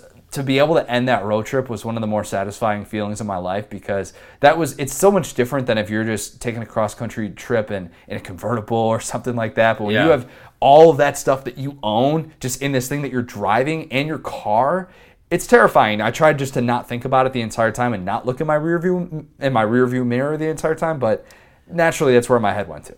I mean, I'm still paying off a U-Haul that I guess I own because I bought it in 2013. Story. That is the worst. So, the worst road trip I've ever been on, this is easy. My 30th birthday, I sent out a text. Like, I was like kind of going through a breakup, and I was like, I want to do something. It was like my 30th, and like do something. So I want to go to New Orleans. I hadn't been yet, and I sent out a text to like our group thread of like all my buddies. And you like send a text to like a group thread. Like, not everyone responds right away because people are working, have lives. Like, within 5 minutes, every single person responded like, no, I'm out. I can't do it. Got this. Got that. I was like, okay. So then I was, back at this time, I was hanging out at the local watering hole, the local bar at the end of my street, Diesel. And two of my friends that are less responsible, they convinced me they'd take me to New Orleans, but they took me to Biloxi for my 30th birthday. And it was the worst trip I have. How far was that? It's an hour from New Orleans, Connor, and I'm glad you asked because we decided to go, and I was like, I'll make the most of it. And every person we asked, we're like, what should we do? They're like, oh, you should go to New Orleans. I'm like, okay, what should we do in Biloxi? They're like, you should go to New Orleans. I was like, okay, cool. I remember we got like a cabana, and like they were kind of, I hate to say this, hopefully they're not listening, but like they like I just kind of thought they would like pay for it because it was pretty cheap. It was like $85 for a cabana. I was like, why don't we just all get our own cabanas because we're at this like crappy Hard Rock Cafe casino or whatever it was, and it was just everything about it. That trip was awful. Biloxi's not my favorite. How far in advance did you try and plan this trip? Oh, this was like, they said they were planning it. They said they were planning it for my birthday. No. When you sent the mass text to like people. 2 or 3 months? Okay, that's not terrible. Yeah. I would expect, knowing you, I thought it was going to be like 2 or 3 weeks. Honestly, Connor, I said 2 or 3 months with not a lot of confidence behind it. It might have been 2 or 3 weeks. And this is like when I was like still bartending and they all had like real jobs. So it was understandable they didn't go. It was my fault for putting myself in the situation. But also, going down there, I think you had to take 85 or something like that. I drove down 75, the wrong highway that goes to a different part of the state of Georgia for an hour and 45 minutes. That boy. So, yeah. And also my friends got there after me, so I had to put everything on my credit card, and they, it was not good. I hated everything. Moving on. So my 30th birthday will hopefully be better. That's Go to Biloxi. A few short months. I am not going to Biloxi. I can get a guarantee cabana. Third question from Jay Woody. If you had to have a sideline reporter join the podcast team on a permanent basis, who would you pick to join the team? It's a tough question because it's not just a matter of who's the best sideline reporter. I mean, there are some. Erin Andrews is really, really good at her job. Michelle Tafoya is awesome. Yeah. It's got to be people that would gel with us, people who kind of get our vibe. The key to a good podcast, of course, is chemistry. There are two people that stand out. Alyssa Lang, who does great work for SEC Network, and Cole Kublik, who obviously we've had on this podcast before. He gets along really well with two other guys, whatever. Yeah. A certain Tom Hart and Jordan Rogers, no big deal. But I think those two would fit in pretty well. Cole just intimidates me so much, not just because of his size, but the size of his brain, because he's so smart and knows everything about football. Big brain. So I love Allie LaForce. She was one of my favorites. Oh, yeah, that'd be good. She's became like a little bit of a friend because she would come into Atlanta all the time. She's like the nicest person, nicest family. But she's not really doing football stuff anymore. She's doing all NBA. Yeah. So I would say like Maria Taylor seemed like she would be like a lot of fun, but Elle Duncan, she's not really a sideline reporter. She's not silent, yeah. Does that even count? So that probably wouldn't count. But Elle Duncan does seem like she'd be fun. I'll take Laura Rutledge then, because Laura Rutledge is she seems like her or Maria Taylor would be great. I think they both seem like a lot of fun. They seem kind of down to earth too. I've never met Alyssa Lang, but she seems. Laura Rutledge is very, very nice. Very, very nice. I've never heard a bad thing about Laura Rutledge. We should start saying bad stuff about her then. Let's not. Nope, probably not. Okay. Fourth question from Justin Lindsay. Since the women make most, if not all, the decisions about it, what's the one request for your wedding or your wedding you already had, Connor? Example, a Texas Pete fountain, a ranch fountain, etc. I like that he kept going with fountains. Yeah, a lot of fountains. A ranch fountain just seems so Midwestern and so gross. Seven cheese fountain. Was it Gouda? I mean, the Gouda would be great. A ranch cheese or a ranch fountain would just be unnecessary. Yeah, I'm not about that. No. So I'll agree to disagree that women make most of the decisions. I think they don't make all the decisions. Lauren made it so much of this because I'm trying to come up with the right way I want to say this. Lauren made a decent amount of the decisions, but I was put in charge of a decent amount of stuff for our wedding. Like I took care of a lot of the food stuff. I took care of the DJ. I took care of the rehearsal dinner. Like there are a lot of things that you're asked for input on, and you sort of just default. And as you learn, and as Tim Tebow told us, the worst thing that you could possibly say is, "Oh, I don't care. Whatever you like is fine." That's not what they want to hear at all, of course. I think that the food at our wedding, we still get talked about to this day. Like my friends will still like out of the blue text me about, hey, just thinking about your food at your wedding. Because we had barbecue. That's weird. We had barbecue, and I don't know what it was about that day, but the brisket just hit right. The pulled pork was for so you. on point. We had mac and cheese. I mean, we did it right, and it was Yeah. so good. The mashed potatoes, my dad was like, I want a trash bag of these mashed potatoes. I don't know what it was, but the food Now we're was so good that talking. day. And I took so much pride in that, and because Lauren and I were like, we are going to get this right, and I really wanted that, because how many times do you go to a wedding and you're just like, the food is just kind of a forgotten meal, or it's like chicken Yeah. and veggies and it's like $25 a plate. No, give me barbecue all day. And one time I went to a wedding that had the coal-fired pizza. That was delicious, because you could just go back up and get slices all you want. It's a cheaper way to go, because they just hired a place Was at that Dave & brought Buster's? it. It was not at Dave & Buster's. It was an outdoor wedding in Florida, but it was a lot of fun. So the food, I think, is the thing that you got to take the most pride in. So most of the calories that I consume at weddings are liquid based. Like for this one, I'm honestly, I'm not. I'll say I've said it to her several times since it happened. But when we had our parents in town, my stepdad came up with the best idea, and because we're trying to figure out where to go for the rehearsal dinner, because all of her family's from the West Coast, so we want our weddings in Alpharetta, which is like 20 minutes outside or 30 minutes outside of the city. So we want everyone to be able to see the actual city for the rehearsal dinner. And my stepdad was like, "Why don't we just rent out a Waffle House?" Like, just buy out a Wow, Waffle I love House it. for a day. And I was like, yes. She said no. So I was pretty bummed about that. For the wedding, like, honestly, the biggest thing the only thing I wanted to have in mind, I wanted a groom's cake, and I wanted to do the wedding hashtag. And that was pretty much it. Because I knew that she's a smarter person than I am, and she is, like, so much more detail-oriented and understands all this stuff that we're, you know, like the food stuff we've not seen eye to eye on, because it's just the two families are so different. It's That's just, why barbecue's great, because everybody likes barbecue. you'd be surprised, Connor. You'd be surprised. But I don't know. Like I know it's gonna be a lot of fun either way. I made, like, as soon as we got engaged, like, the hashtag was already set. It was roll bride roll. You've been saying that to me since, like, the first week I met you. Like, That I got a sounds great weird when you wedding say it hashtag. like that. No, you've been I'm saying pretty this sure- for a while. You get hit by a tornado yet? Before you got engaged, you were saying I got the best wedding hashtag. I love Allie. She's my favorite person and all that. But yeah, let's not kid ourselves. That would have been the wedding hashtag no matter who I married. All right, moving on before I get in trouble. Let's see. If this is from Joseph McGee. If Chris and Connor were to form a tag team, what would your tag team name be? Loud and Cloud. Oh my God. Yep. That's pretty good. That's pretty good. That's pretty good. I don't even know. I can't. I don't even know how to respond to that. That's Loud and Cloud, man. That's good. You know what? We would dominate. I'm gonna steal that. Yeah, Loud and Cloud. That's good. Yeah. That's yeah. You nailed it. Anybody ask that in the future? Oh, you guys have like any special nickname that you go by? Loud and Cloud, man. We would Loud have and the Cloud. worst outfits. It's like it would just be like down comfort pillows and stuff like that. It'd be terrible. Anyway, that's fourth and wrong for this week. We've got It Might Mean Too Much. I've been a little hard on LSU fans lately, and I you know, LSU fans, I love you guys. Nick Halby, Sean Larkin, Mickey Sheremy. We love all of you. We do. And we're not saying that this is you, but according to the Greenville News, family members of Clemson running back Travis Etienne have reportedly been receiving threats. Now, why has Etienne been receiving threats? In case you have from not there. heard or you forgot, Etienne is from Louisiana. He didn't want to go to LSU. He's a Louisiana native who didn't want to go to LSU. That's not the most popular thing in the world, especially when they're going to be playing in the national championship. His mom, Etienne's mom, said one person told her, "You have 24 hours to get out of Louisiana."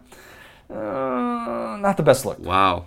Not the best look. Not necessarily surprised, because every fan base has crazies. Not saying this Yeah. is just specific to LSU, but might want to leave the star running back of the opposing team and his family alone. Just Yeah, not just the steal best his idea. phone number and call him nonstop like you used Yeah, to do do. the Tebow You know thing. what we haven't done in a while is let's read a 5-star review before we close this out. Let's do that. Do you have 5-star reviews pulled up right now? I do. This is You from do? LSU Freak. Fitting.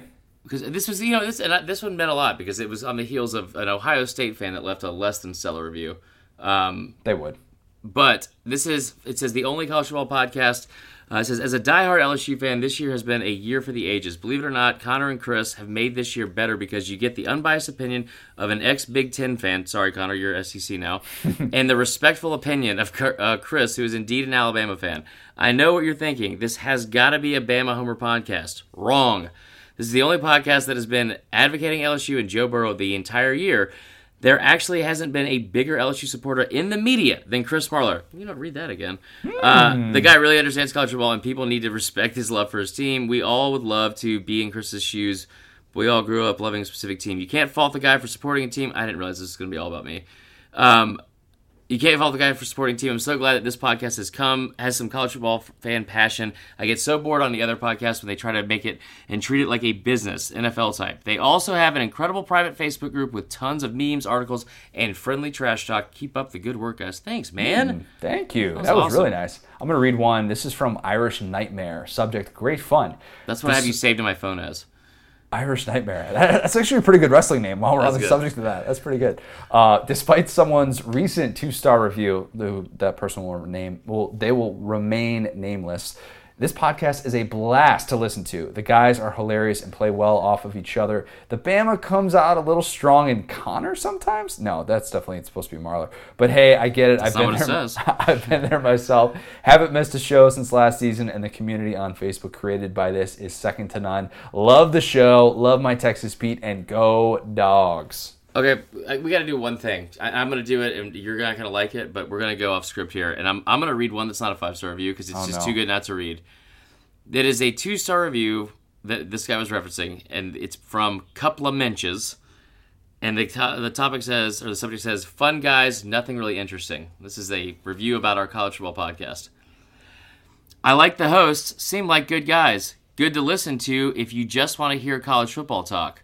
Just nothing really interesting or unique."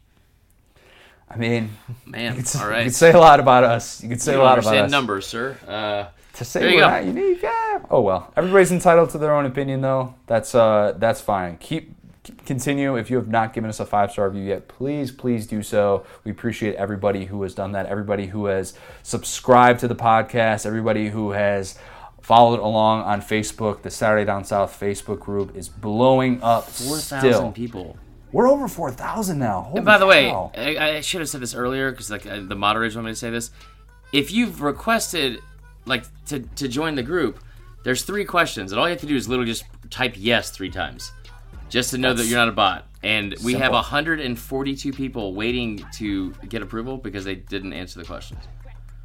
That's like sitting outside of a bar and being like, the bouncer's like, well, covers $10, and they're like, I don't have any money. What do you mean? What? Yeah, I've done that.